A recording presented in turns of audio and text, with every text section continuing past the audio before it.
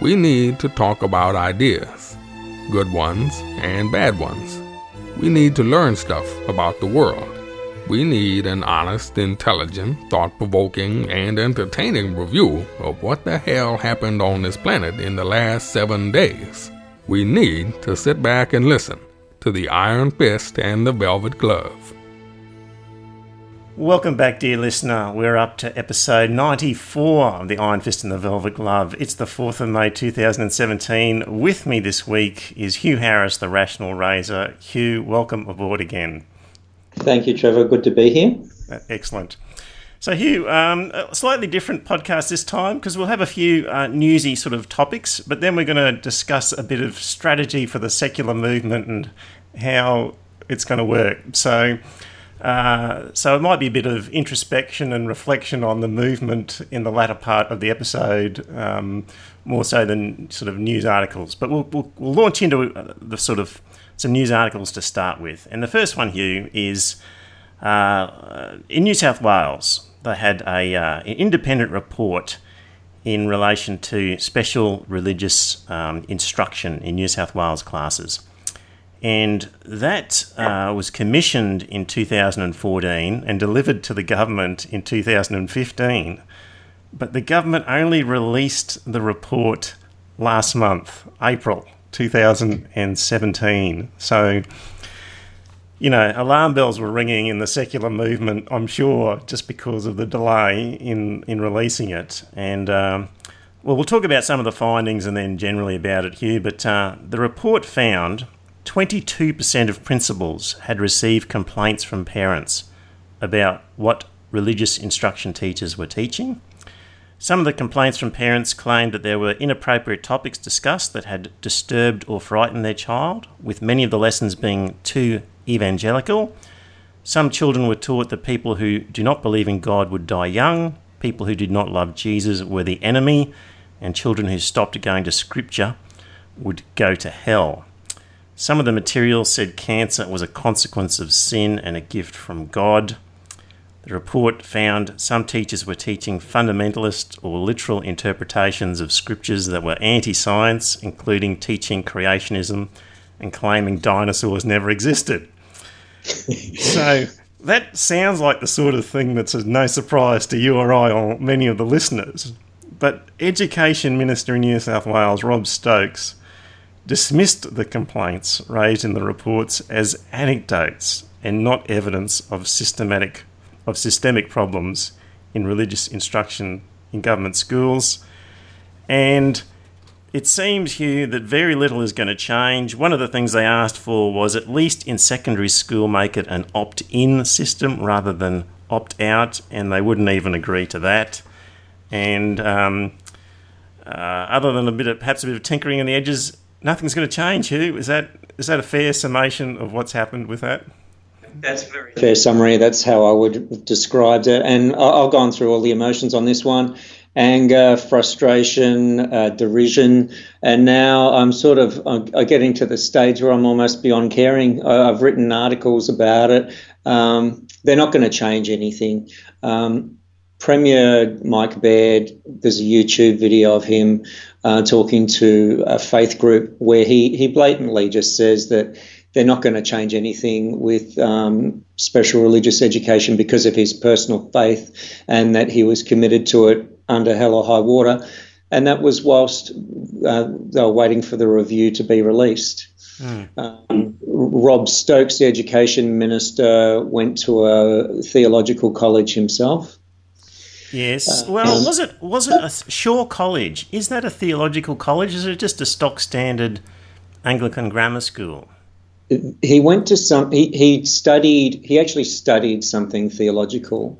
Right. Okay. Because I did a little bit of because I'm looking at this and I'm thinking, how is it that this guy hasn't changed anything? And I thought, well, is he some sort of evangelical Bible basher? And I did a quick Google search of his bio, and it didn't seem to indicate anything other than an ex-lawyer with an interest in urban planning and membership of various, young lawyer groups. And He didn't seem to me to be particularly theological, but I'll look up a bit more and might enlighten people by the next episode. But that was my initial reaction, was there has to be some indoctrination in his mind not to do anything. And you think that's the case?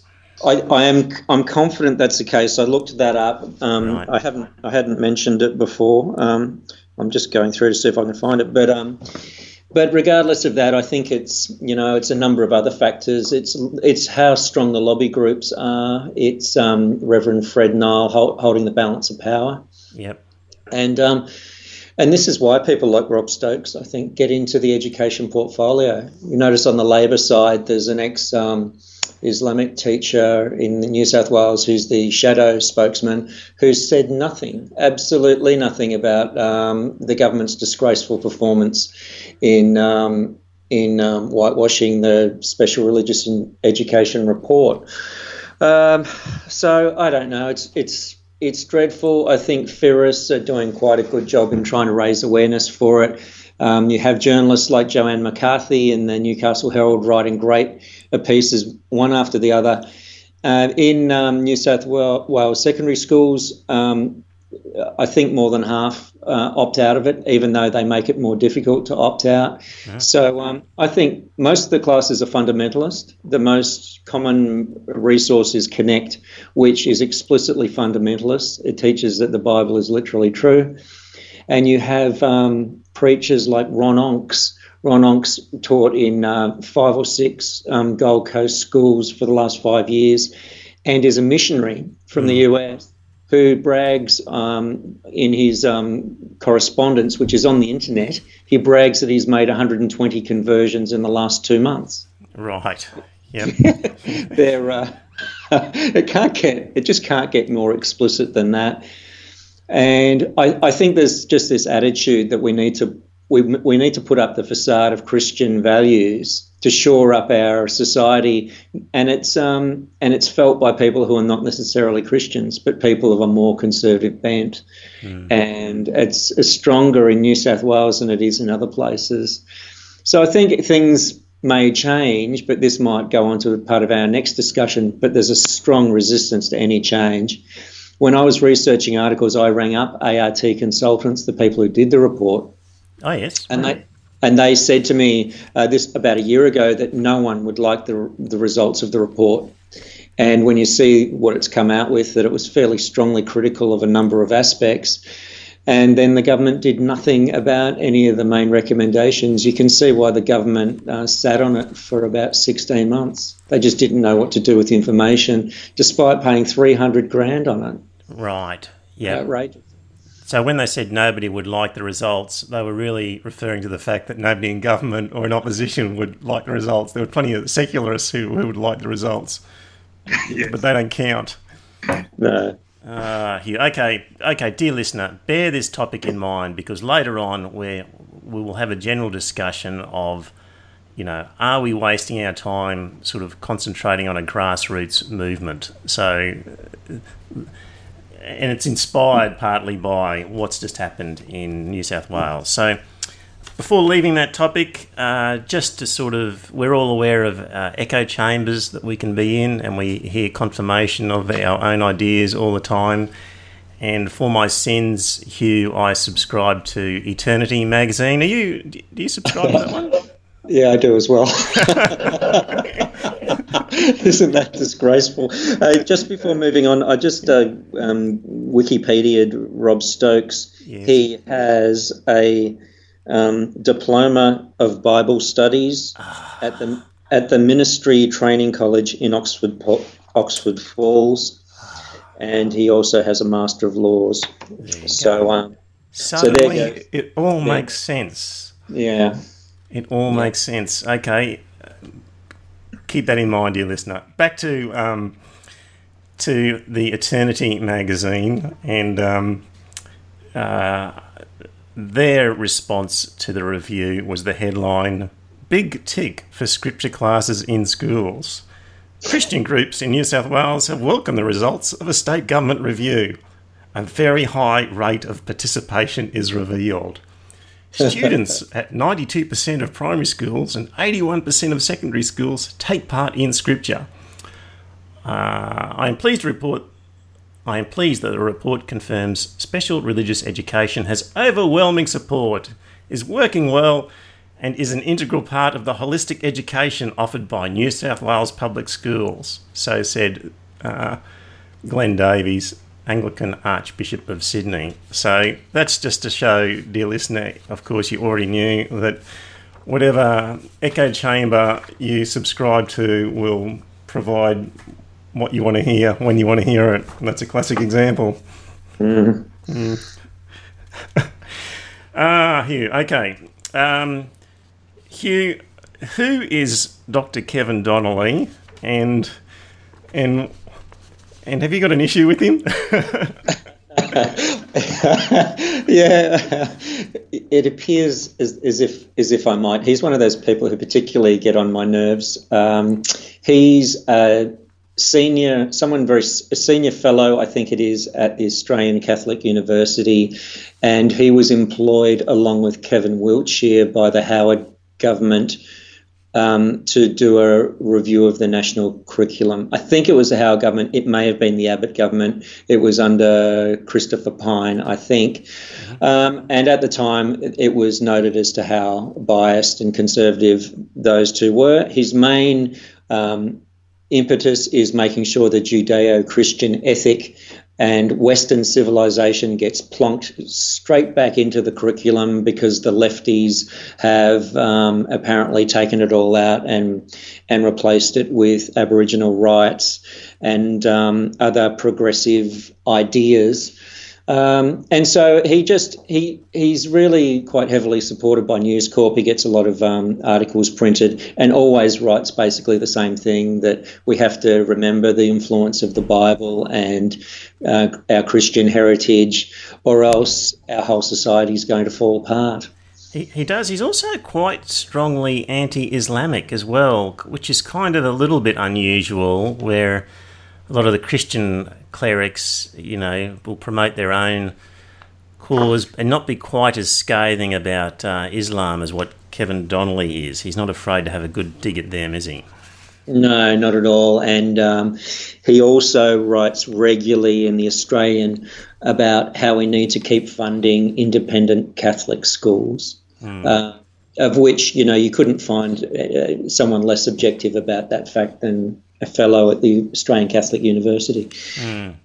So I find his opinion pieces quite frustrating, and that's why I wrote one in retort to that. I was asked to write that actually by the editor of the Courier Mail, so it wasn't something that I offered. Right.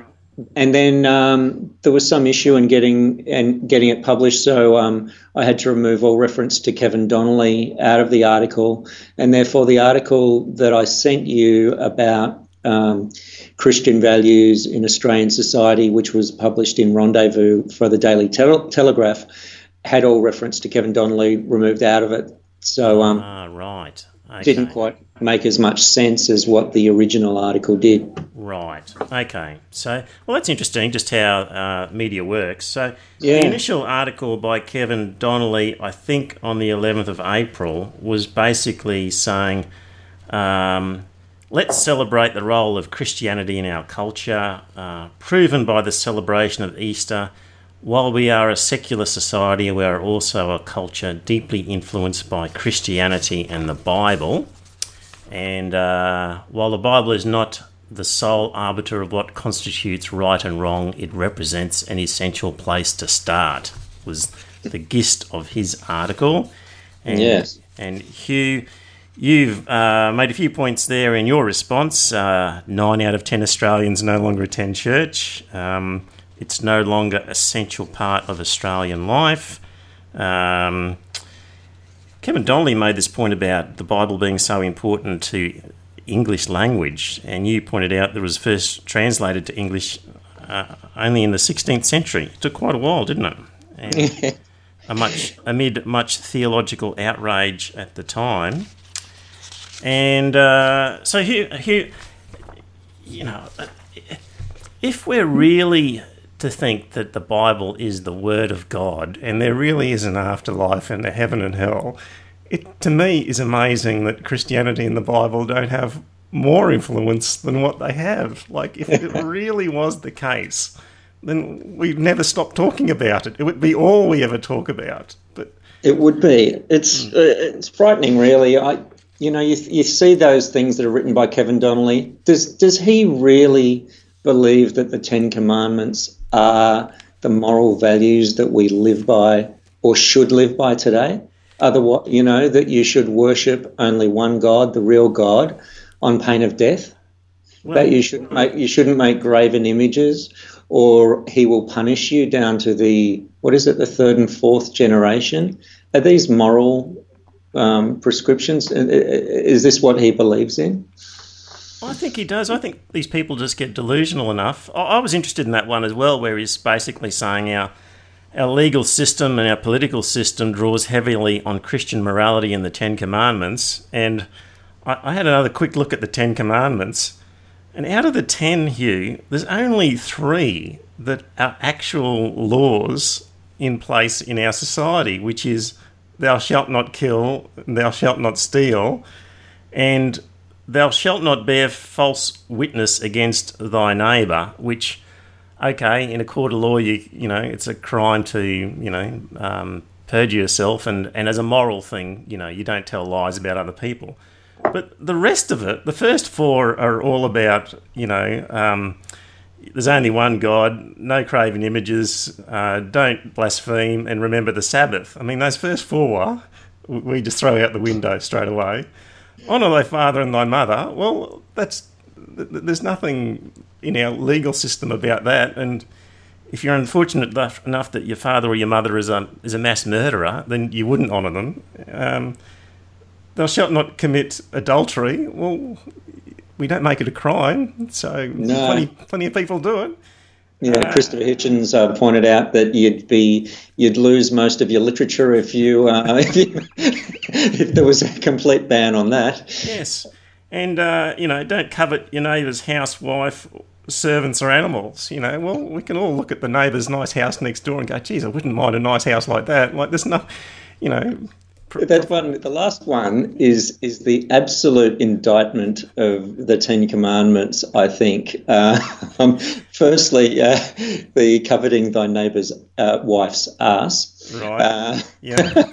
But the actual indictment is that it makes it absolutely clear that that the Ten Commandments only apply to slave-owning men. Yes. Because the slaves are wives, just basically chattel of the men, the same as oxen are, and donkeys, etc. So it makes it obvious that that's who they believed in those days were moral agents, yes, demonstrating the immorality of and how out of touch the whole thing is. Yeah. It's laughable to think that's the morality of today, and I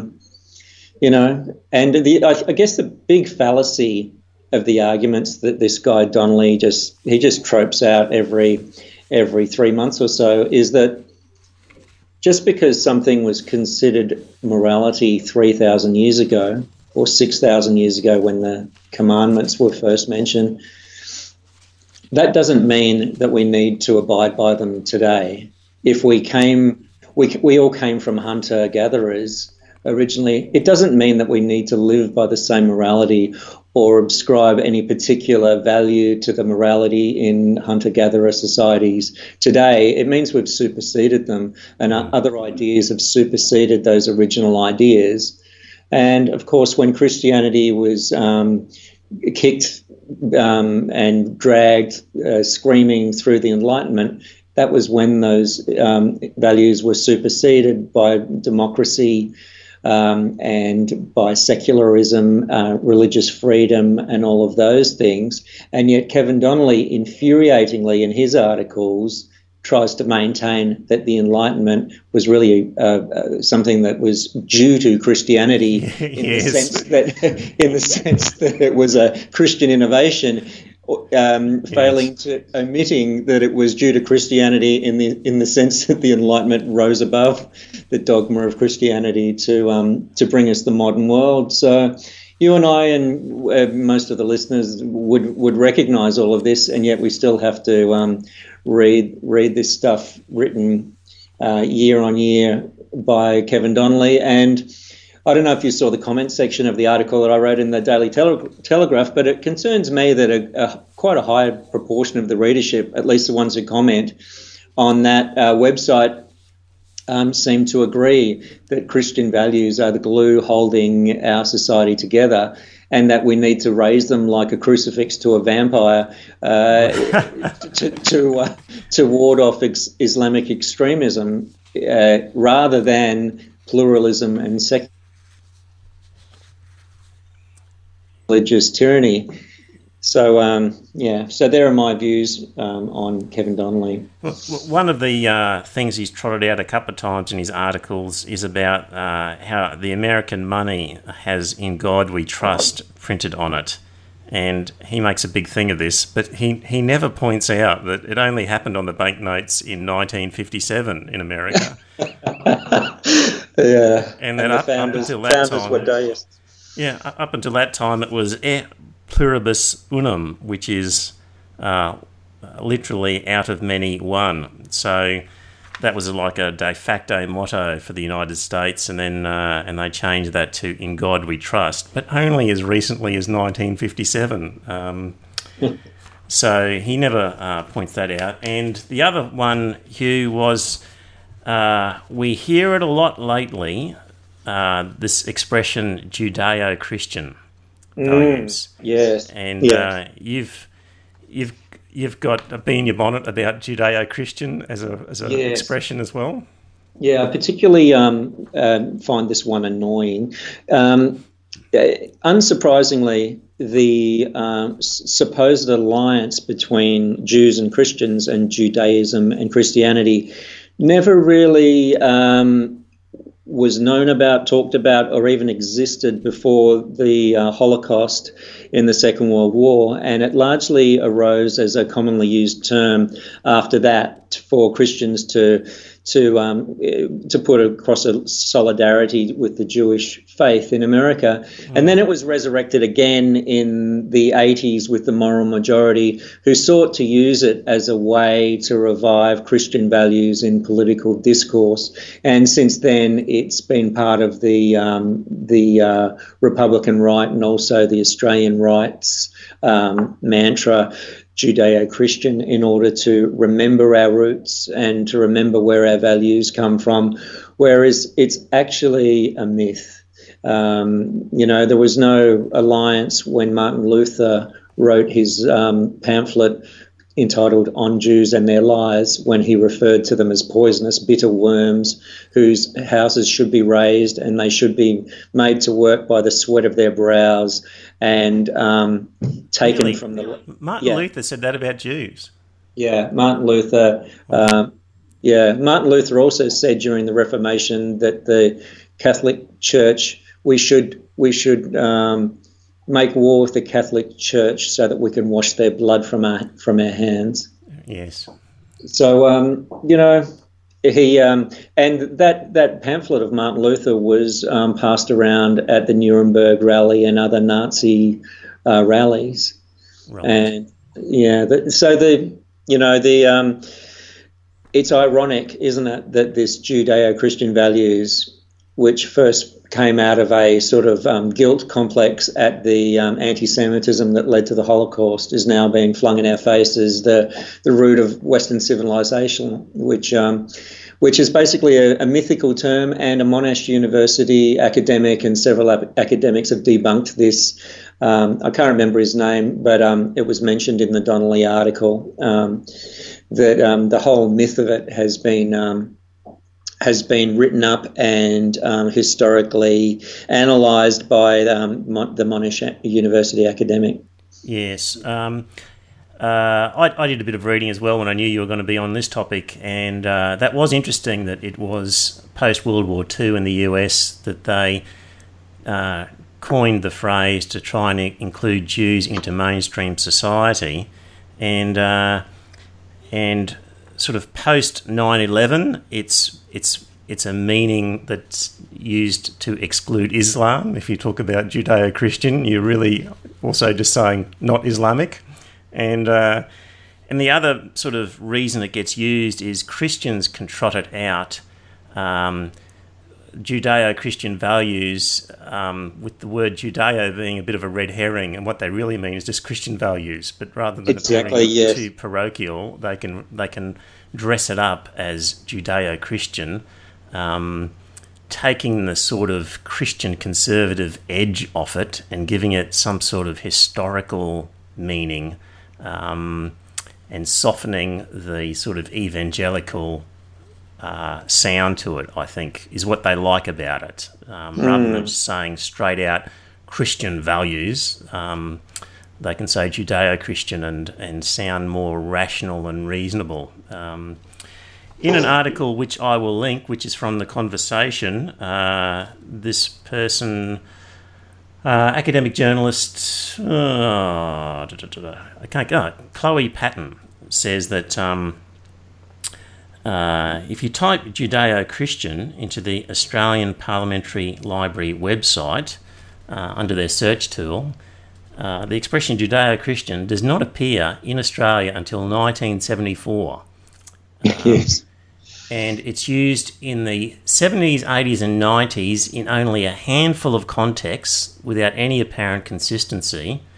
Most of the search results for that expression are from 2001 onwards. So as an expression in Australian society, I'd be quite safely in saying that it didn't really exist until 2001, the Judeo-Christian whatever. Yeah, there's also the Monash University academic I was talking about is Tony Taylor, right. And he wrote a great article in The Guardian, 13th of January 2014, where he goes through all of this, and more so also its original theological term was based on the supersessionist or replacement view of Judaism with Christianity. Mm-hmm. So that Christianity is regarded as the religion that is superseded and its outmoded and irrelevant precursor, and consequently a redundant Judaism is regarded in condescending fashion as an anachronism. And that was written about by, Jewish scholars are not too happy about that, as unsurprisingly. And so they've written various books about it. The Myth of the Judeo-Christian Tradition by Arthur A. Cohen, Jews and Christians, The Myth of a Common Tradition by Jacob Neusner in 2001. And so the Judeo-Christian harmony ignores a 2,000-year narrative of theological antipathy and millennium-long narrative of violent persecution of Jews in the name of Christianity. So it's basically a neoconservative myth. You've only got to think about it a short time. They just don't have a lot in common, because Christians traditionally do their best to avoid mentioning the God of the Old Testament, yes. and really concentrate on their relationship with Jesus, and really try and avoid some of those old biblical stories from the Old Testament. And of course, Judaism is the Old Testament, so and doesn't recognise Christ as being a God at all. So they're oil and water in many respects. If you're talking about mixing the two together in the one phrase, it really doesn't make sense. Not at all. Now, topic for discussion, which is sort of prompted by what happened in New South Wales and, my resignation from the Secular Party, and just looking at what's happening in the world in general, in Australia. Hugh, are we wasting our time trying to build a grassroots movement for secularism is the question. That appears to me what we've been trying to do, is that we are forming groups everywhere and we're trying to get mums and dads and individuals to join the group and to make policy suggestions and and demand from the bottom that things change, and call on our leaders and say, here's evidence, here's rational reasons why, here are studies, here's surveys, here's what's happening. You know, we, the democracy of Australia, want change. That's been our process, I think, in how we're trying to change things. Yeah. And I'm going to put forward the case, Hugh, that we're wasting our time. So that's cast a gloom over the podcast, isn't it? Well, no, not necessarily, because like the gloom on the podcast is that decision in New South Wales, and we could look at that and go, well, it's just hopeless, let's give in. But if we can actually look at it and go, well, there's a very good reason why, you know, this shows a true path forward, we need to change what we're doing, then perhaps we can see a light at the end of the tunnel. But if we just keep on doing what we're doing, then it's a very dark tunnel with no light. So I'm actually switching tracks on the railroad to a different tunnel where I think there's a little bit of light at the end of it, and I'm mixing all my metaphors up at once here. But dear listener, not too long ago, you looked at your podcast app and saw that a new episode of the Iron Fist and Velvet Glove podcast was available to download. Did you silently think to yourself, great, a new podcast. I like listening to those guys. If so, then you qualify as a potential donor to the podcast. Your donation will help cover some expenses, but more importantly, your donation tells the boys that they are on the right track and to keep up the good work. $1 a show is all they ask. Go to their website at ironfistvelvetglove.com.au and click on the donations link. To kick off with some ideas, dear listener, I'm going to refer you to an article by George Monbiot, where he did a bit of a review of a book called Democracy for Realists. And I have that book, dear listener, and I read it, and it's very interesting, and we have discussed it in the podcast previously.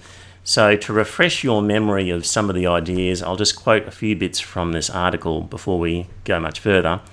Democracy for Realists by social science professors Christopher Aitchen and Larry Bartels argues that the folk theory of democracy, the idea that citizens make coherent and intelligible policy decisions on which governments then act, bears no relationship to how it really works or could ever work. In the book, they describe how most people are too busy and don't care enough to investigate and evaluate policies. We don't behave as the folk theory suggests. The reality is most people possess almost no useful information about policies and their implications, have little desire to improve their state of knowledge, and have a deep aversion to political disagreement. We base our political decisions on who we are rather than what we think. We act politically not as individual rational beings, but as members of social groups expressing a social identity. The reality is, and this is true, the parties make the policies and we fall in line. And to minimise cognitive dissonance, we either adjust our views or we avoid discovering what the party really stands for. Hugh, that's the key thing I'm going to try and get across here is people don't understand the policy of their party. They'll have a cultural identity. They'll say, actually, I've written some here. I care for others and the environment, and I'm super unselfish. Well, I'll vote Greens. I'm poor or working class. I'll vote Labor. I'm rich or hoping to be, or I'm socially conservative. I'll vote Liberal. I'm a farmer. I'll vote Nationals. I'm pissed off with major parties. I'll vote One Nation. It's how do you identify? Then you pick a party or a leader, and then you really don't care about the details. And study after study has shown that people have no idea of the details of their political parties, and they'll just fall into line. So, in something like the New South Wales decision, had the government simply said, you know what, we need to change SR, special religious, we're going to scrap it and just get rid of it like they did in Victoria. The average Joe who's voted for, what are we talking about there? In New South Wales, it's a Labor government? New South Wales is a Liberal. It's a Liberal government. People would have gone, okay, I'll wear that. Like, they just wouldn't care. If the leadership changed the way it was done, the people would just fall into line. They wouldn't lose any votes over it. When John Howard introduced the school chaplains program, there was no discussion of school chaplains as a possible policy. There was no groundswell from the people wanting it. He just decided, I'm going to introduce school chaplains because I think that's a good idea. And people just went, okay, well, that's good. Now, if you try and get rid of it, all these people will say, well, that's, part of our policy. We don't want to change it. Mind you, if a new leader came in, if Malcolm Turnbull said, we're going to get rid of school chaplains and we're just going to give the money to the schools for whatever purpose they want to, people would just fall into line. So my thinking, Hugh, is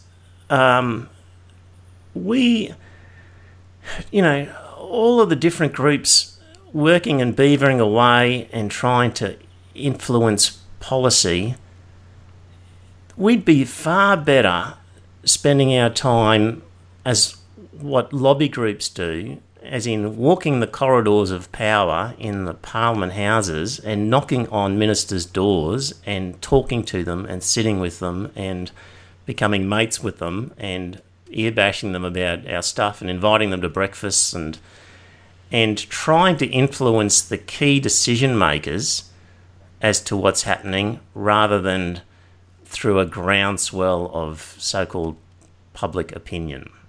I mean, you've written lots of articles and you've got them published. Do you reckon you've changed for a start, do you reckon you've changed anybody's mind out there? Like, do you think anybody's read it and gone, actually, I think differently about this now? And I'm going to, and then has any of them told their politician? And then C, has a politician actually listened and cared? I see your point on that, and I generally agree with where you're going. And so maybe I'll tell you a little bit about my experience. So I happen to know someone who's a minister in the Queensland government. Mm-hmm. And so I was reluctant to use that friendship at all. But eventually I said, look, can you get me a meeting with the education minister? And so I did, and I brought Queensland Secular Schools along to the meeting. Yep. And it was at the time where Windsor State School banned religious instruction because it was proselytising. Yep. And the government called a review into religious instruction where they made several recommendations for the Connect program to clean up their act and stop having inappropriate material. I think some of the articles I did, I think they have a very limited effect. I agree with you. But a couple of the ones that I did about the horrifying religious instruction, about vampires in religious instruction, about the beheading lessons. There was one about the beheading lessons which was shared in almost all media publications in Australia, including The Australian, and copied to the Daily Mail and printed internationally as well. That created a level of controversy about religious instruction, which helped lobby groups to campaign to get the Queensland government to actually think about it and do something about it. So I think there's possibly a small contribution there. The thing with debate also is that no one ever admits when you've changed their mind, or in a comment section, you rarely get the comment back that, I read this article and I have completely changed my mind. Thank you very much. I reckon you don't get it because people don't change their minds. They generally don't, and I agree with that. But I think you can subtly influence people's opinions so that they change. I know my opinions have been influenced by what I've read in opinion pieces. I know yours would have been influenced by it. But your course of action isn't to acknowledge that and write it in the comments, because it's it's probably not really that interesting to other people to write it. So you tend to write whether you agree with the statement or not, as if you always held that view, whether it's influenced you or not. I think there is. I agree with you that I think we've got to be more lobbying focused. I reckon what you've just said to me, the most valuable thing you did was the meeting with the minister, with the Queensland Parents for Secular State Schools, and talked to her. And I had a meeting with her as well, because I'm actually in her electorate, so I could see her as a constituent. And I reckon just a few people sitting across the desk and saying this is an issue to somebody who's actually in charge of the issue is just so much more valuable than outrage in echo chambers that, she would probably never, come across, really.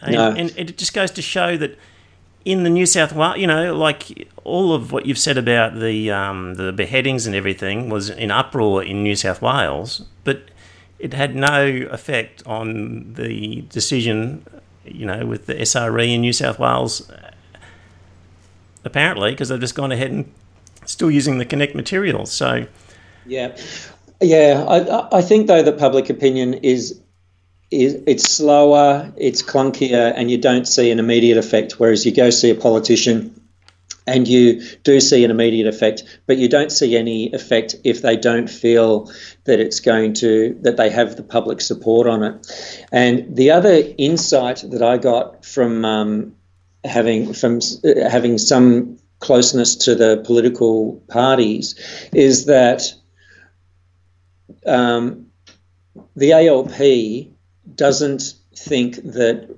religion or having a secular outlook is a vote winner. The religious lobbies... Hang on, Hugh, you just cut out then. You're saying that they don't think that having a secular policy is a vote winner? No, they don't particularly think this issue is a vote winner. It's not that important. However, the outrage that occasionally occurs from religious lobbyists, and they think that people with deep religious convictions will change their vote based on those convictions. So they are cautious in getting enmeshed in issues such as abortion, euthanasia, religious instruction. And so, my experience was when I was talking to the politicians concerned, they absolutely have worldviews that are not that different than Trevor Bell and Hugh Harris. When they were shown the actual materials taught to kids, their mouth dropped open. Okay, so they didn't know about it until you were across the desk and showing it to them. Exactly, yeah. They didn't know, and they were shocked. Yeah. And they don't, even the ones with those religious convictions don't necessarily support the teaching of fundamentalism in schools to children. So there's quite a few Christians who, like Daniel Andrews, for instance, and, Father Ron Bowers in Sydney, Anglican, more progressive Uniting Church. The Uniting Church doesn't generally support the pushing of religion down other people's throats. But it's a case of whether they think it's going to influence votes. And so the impression that I've got is they think outraging religious lobby groups is a vote loser. People will change their votes and not in your favour.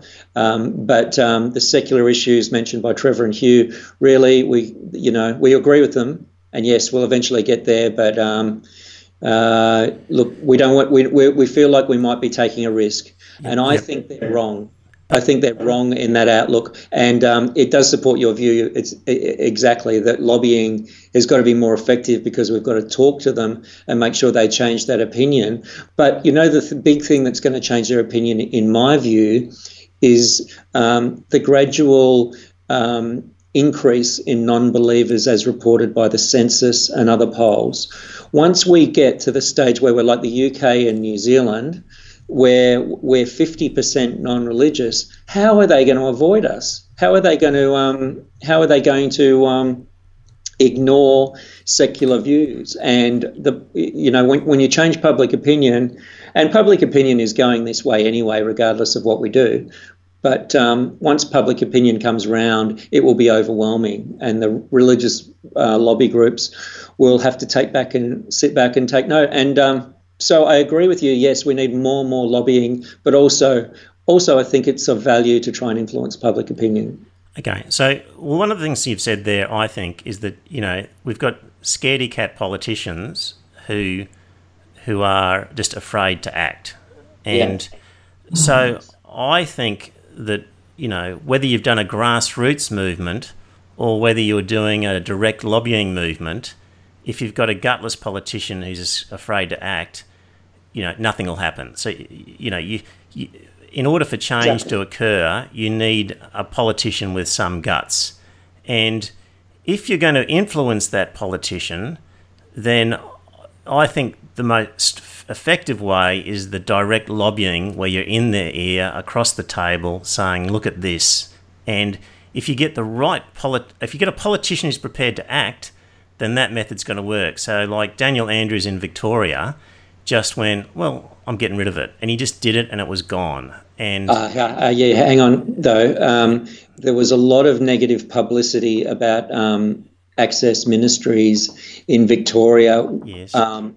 They had Bible zines. They were handing out magazines giving really fundamentalist things that that homosexuals are bad. Yes. And Puritan views on sex before marriage and all that sort of thing. There was that caused quite a controversy, and then there was quite a controversy because the CEO of Access Ministries had said that we have a God-given opportunity, an open door to make disciples of children in schools, and that was publicised. So along with the government being willing to act, there was the publicity which provided the impetus for them to do so. Yes. Okay, I'll grant you there's some value to it. But with limited resources, you know, if somebody, a wealthy benefactor, was to die tomorrow and in their will left, you know, $10 million to a secular movement of some sort, you know, some people would be tempted to be, you know, do advertising and hand out flyers and talk to the grassroots and inform them and, you know, blah, blah, blah. And I'd be saying, take all of that money and set up an office in Canberra and in the state parliaments and have a lobbyist just employed to talk to politicians all the time. Or, you know, to me, that would be just a much more effective thing. We just have to have a situation where there's a politician with guts who's prepared to change, and then we've got to be in the ear of the politicians. That's my thinking on it, Hugh. I agree with you. Like, I agree with it. We don't do enough lobbying, and we don't have the ear of people. Yep. And I don't think I would have got in front of the minister without a personal connection there. Yep. And we need to unite together a bit more, I think, the different groups, and have a say. I wanted to mention to you that one of the things that we're doing with the Rationalists Society is we're hiring a CEO to start this lobbying and to focus more on getting corporate support and greater support around the place to increase membership, but also to increase media exposure. I think to be effective as lobbyists, we've got to be out there in some way. And the person that we're taking on to do that role hasn't been quite confirmed yet, but that person had quite a significant role with the British Humanists Association and was quite heavily involved with Anthony Grayling, AC Grayling, yes, over there.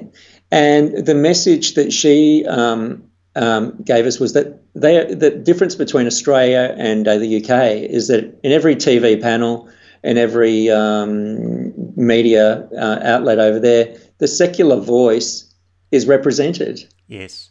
In Australia, no, we're just simply not represented.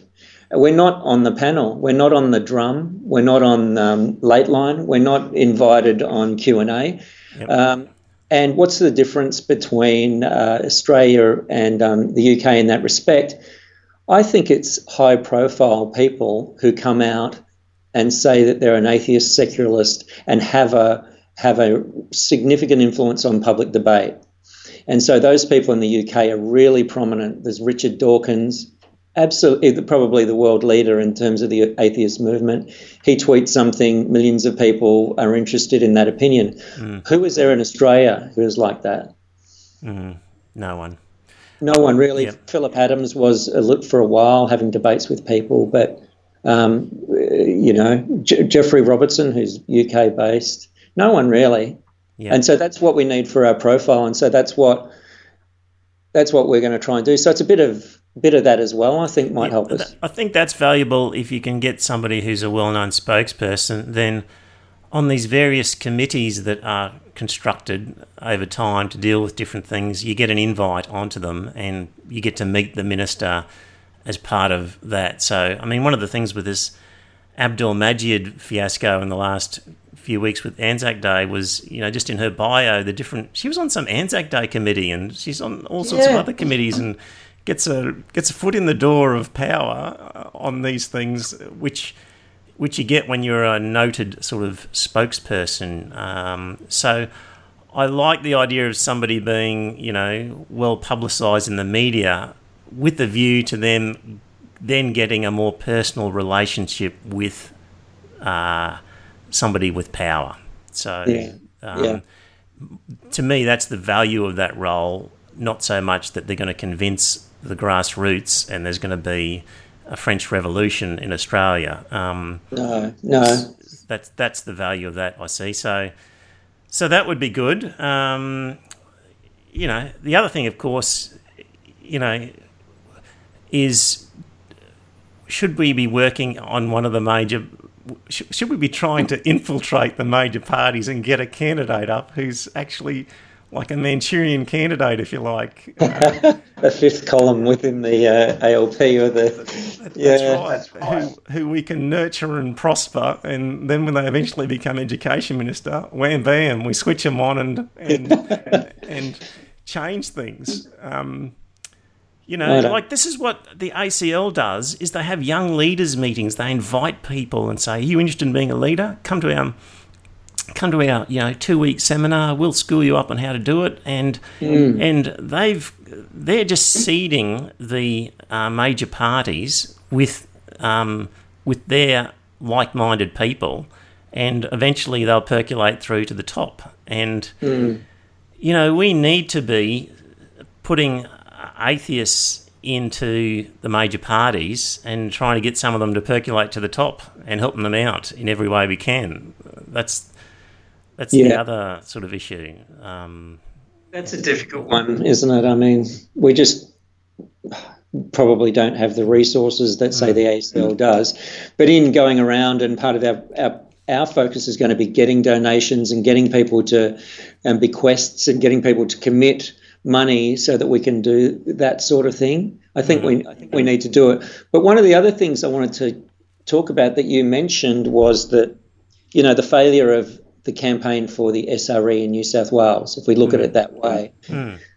But how was the New South Wales government able to simply get away with spending $300K on a report, waiting nearly 2 years, releasing it in the week up to Easter, and then ignoring all of its recommendations?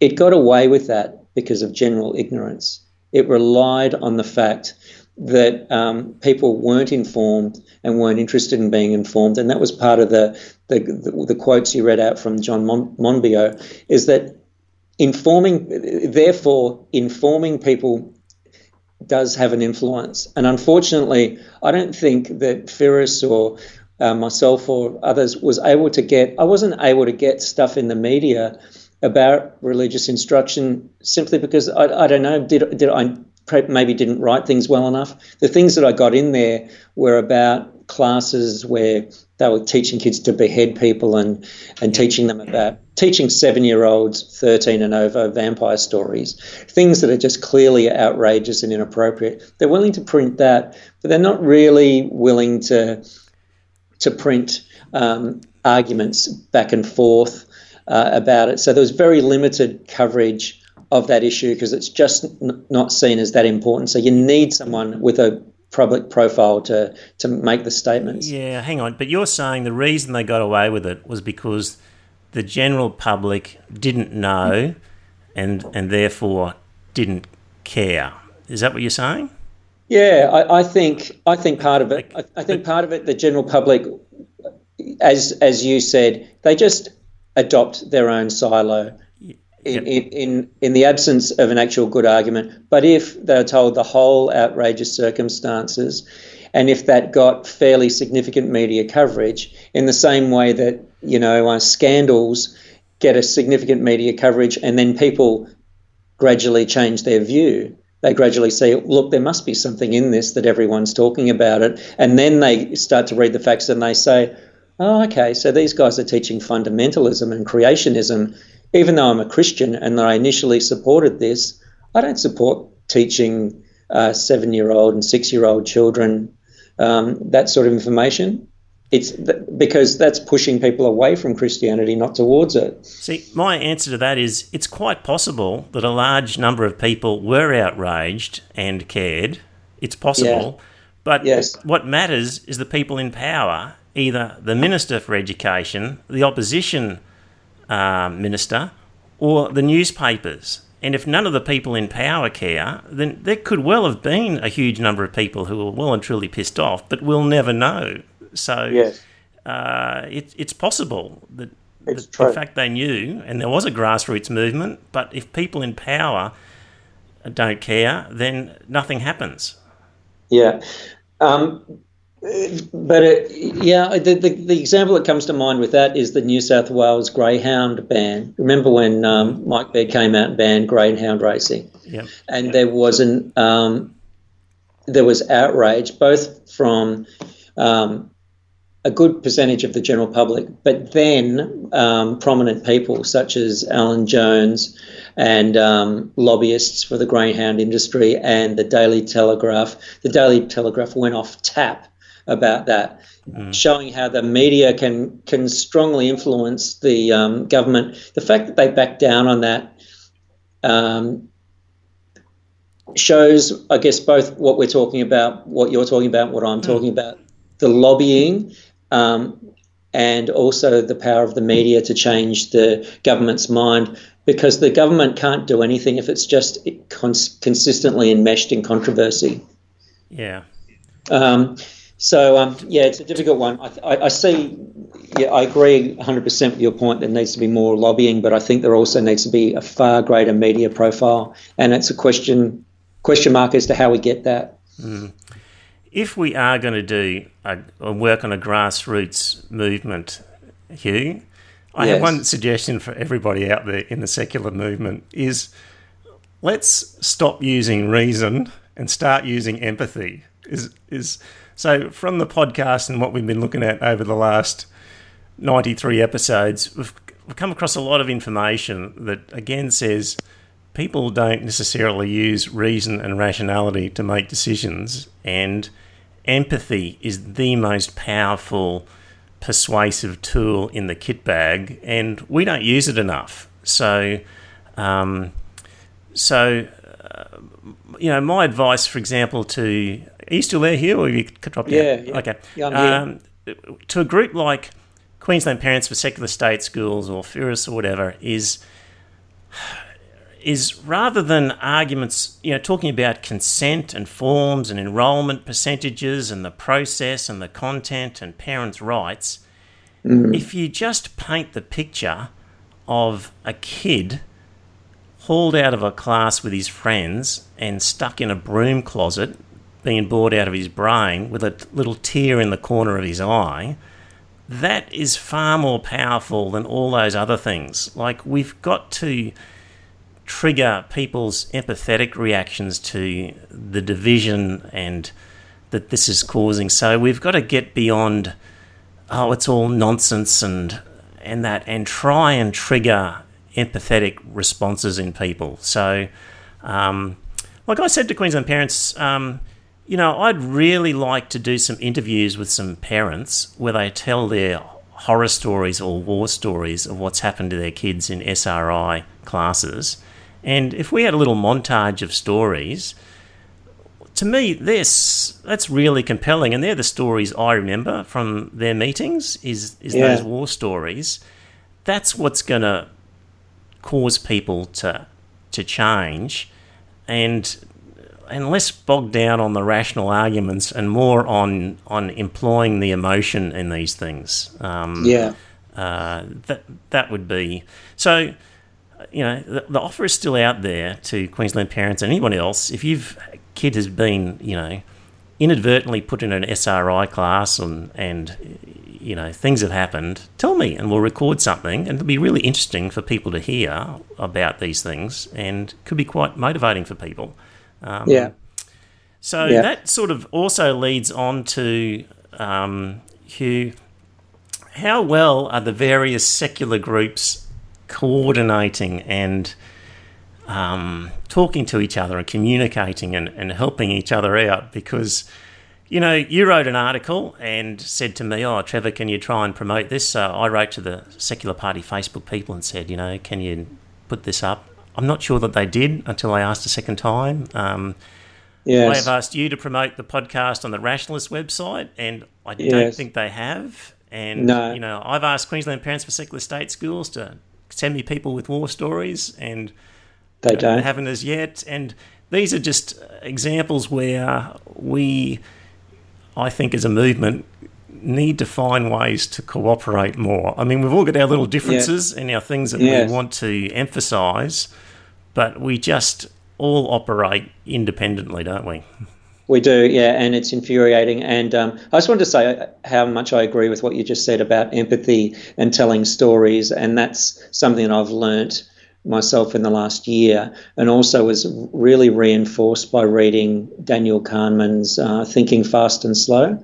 And so if people want to get something out of what makes people make decisions, read that book. What's Daniel Kahneman's? Daniel Kahneman, a Nobel laureate. It's a summary of all of the psychological testing and things that influence people's decisions. And it's an absolutely fascinating book because it shows you, it's really interesting. It shows you the tests that they've done. It gives you a chance to note your own reaction, and then it shows you how you make decisions, and it demonstrates to you so effectively how your decisions are not generally made by the rational mind, even when you think they are. It divides the mind up into intuitive, empathetic thinking, System 1, and then System 2, which is really the hard graft, arduous decision-making, which actually takes a fair bit of effort to employ. And we all, me, you, everyone, System 1 thinking is actually the boss. System 1 is in charge of System 2. It takes specific conscious effort to engage System 2. And that's why people are so influenced by stories, and we all are. I am. It's what's memorable. And it's exactly as you say, the little boy with a tear in the eye in the broom closet. When you said that, it invoked that image in my mind of the child in class. The most influential part of my argument that I've ever told on religious instruction is my story about my son doing it. And those are the crucial things. And so it does get to the point as to why our groups in secular not helping each other enough. I often send my articles to the Atheist Foundation. They sometimes promote them, they sometimes don't. The Rationalist Society told me they were going to promote this podcast, which I'm occasionally on, so we're promoting ourselves as well as the secular podcast. But they don't promote it. Yes. It's infuriating.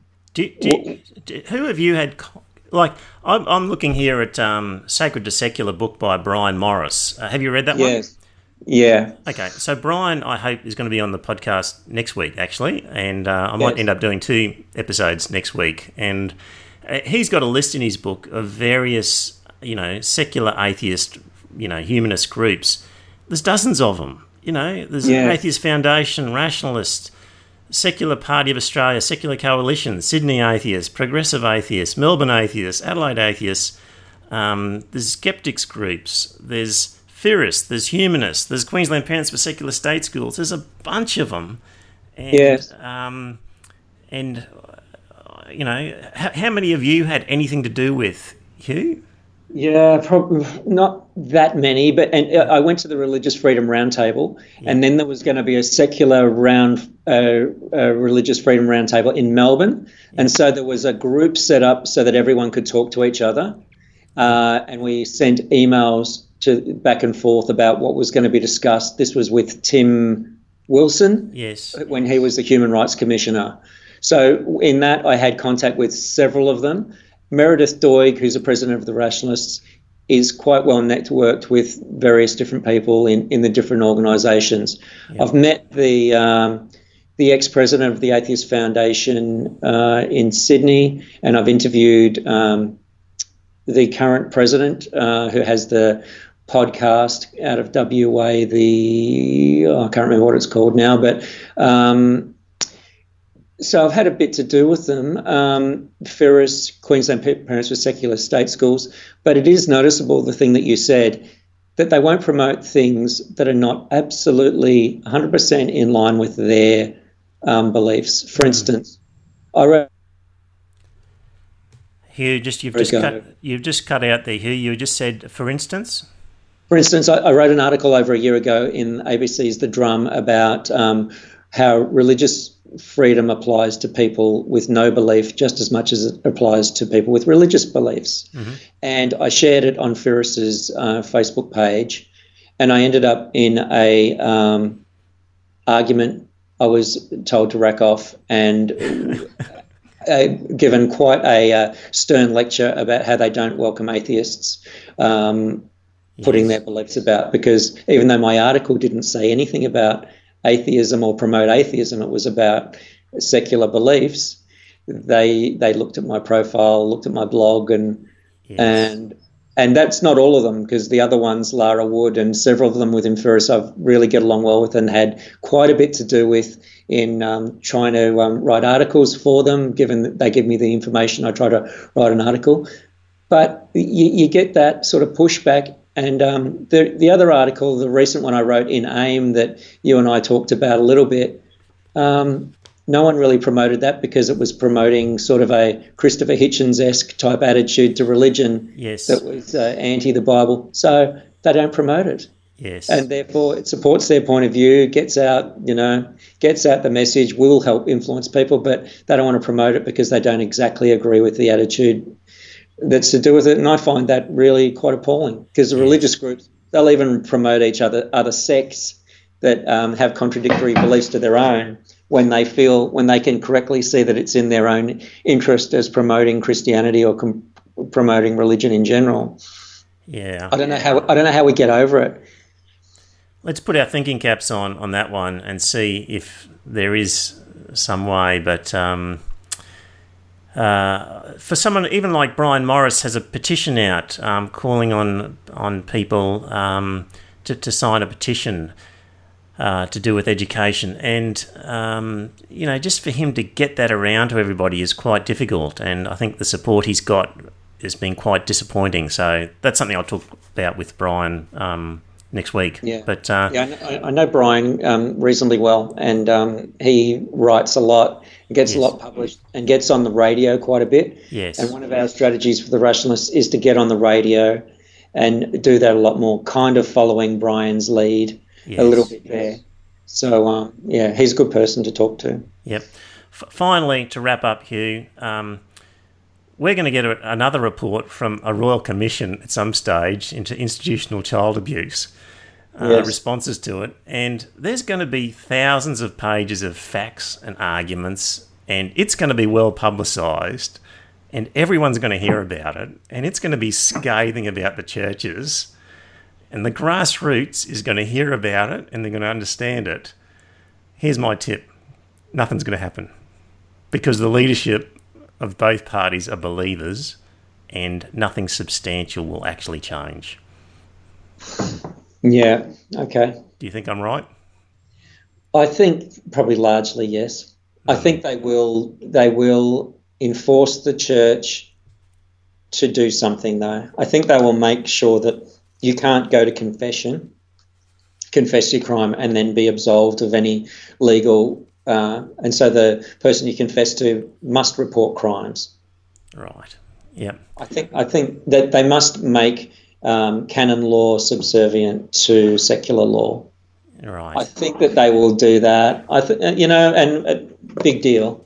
Is that going to be a big deal? Not really. They will make sure that they have a redress system that's funded by the government. But I think the big effect of the whole child sex scandal is it's shattered any moral authority the church has. All Christian churches, but particularly the Catholic Church, it's shattered it, and you see it in opinion in the comments in opinion pieces on online, particularly that people just say, "How can you have any faith in this?" You see it in Christina Keneally's articles as a Catholic, where she writes about the Catholic Church and advises people, "Well, how can you have any faith in their leadership?" It's just totally hypocritical. It'll be a blip on the radar, Hugh, because we've got, the Turnbull government now saying that they're going to reduce, in a very, very minor amount, some funding for some private religious schools. Yeah. And people don't put two and two together. They don't go, oh, that's right, these religious groups are just, they've done the wrong thing by our society. We shouldn't be helping them out. Oh, no, they're just thinking, oh, actually, I want my old school to have its money. And it'll be a blip, Hugh, unless somebody in power wants to do anything, it will be a blip, is my prediction, unfortunately. Yeah. Well, unfortunately, I think you're largely right. I think they won't be able to totally ignore it, though.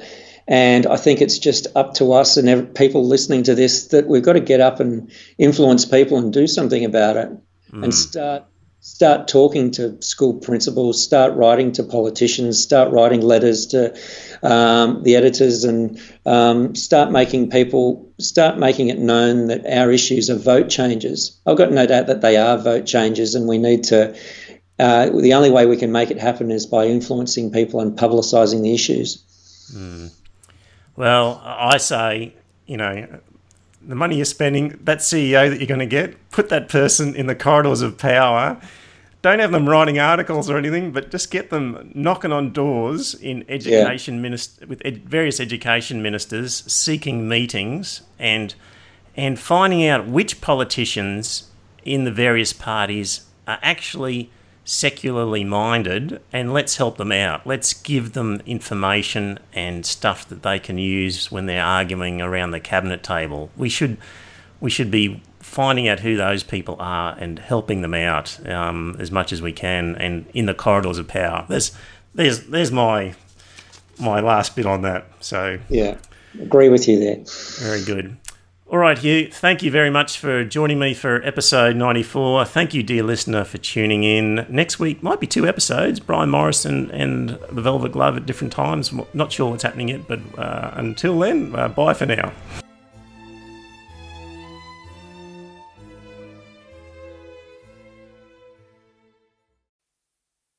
Well, dear listener, did you enjoy that episode of the podcast? If you did, I've got a favour to ask. First up, tell some friends. Let them know about the podcast. You'll be discussing something at some time, and you might be repeating something I've said. And when you're talking to your friends, say, hey, I heard this on this podcast, and it's worth listening to. And maybe pick an episode that you think's a good one and direct them to it. Like, grab their phone and go to their podcast app and search for Iron Fist Velvet Glove and subscribe on their behalf on their phone, and just put the word out. The other thing is you could become a patron and support the show. So if you go to our website, you'll see a link to Patreon, and there are some different options for subscribing and paying per episode. And really, the amount that you pay depends on what you get from the podcast. So there's different levels ranging from $1.50 Australian to, I think, $10 and various ones in between. It's really, what do you think it's worth? Is it worth a cup of coffee? Is it worth more than that, less than that? Whatever you get out of it, because not everybody gets the same. Maybe you don't listen to the whole thing. Maybe you never talk about it with people. Maybe you really couldn't care less half the time whether the podcast is there. It'll be different for everybody. So if you get a lot out of the podcast, contribute a bit more. If you don't get much, contribute less. But in any event, you can subscribe there. If you don't like the idea of a regular subscription, the website has a link to a PayPal donation, so you could just do a one-off donation every now and again. So there you go. It'd be good to spread the word, get a few more listeners, and that way, look, if we ended up getting more listeners and more money, we could do maybe a second episode or more special episodes, provide some more content. So it's up to you. If you think it's worthwhile, let people know. Thanks.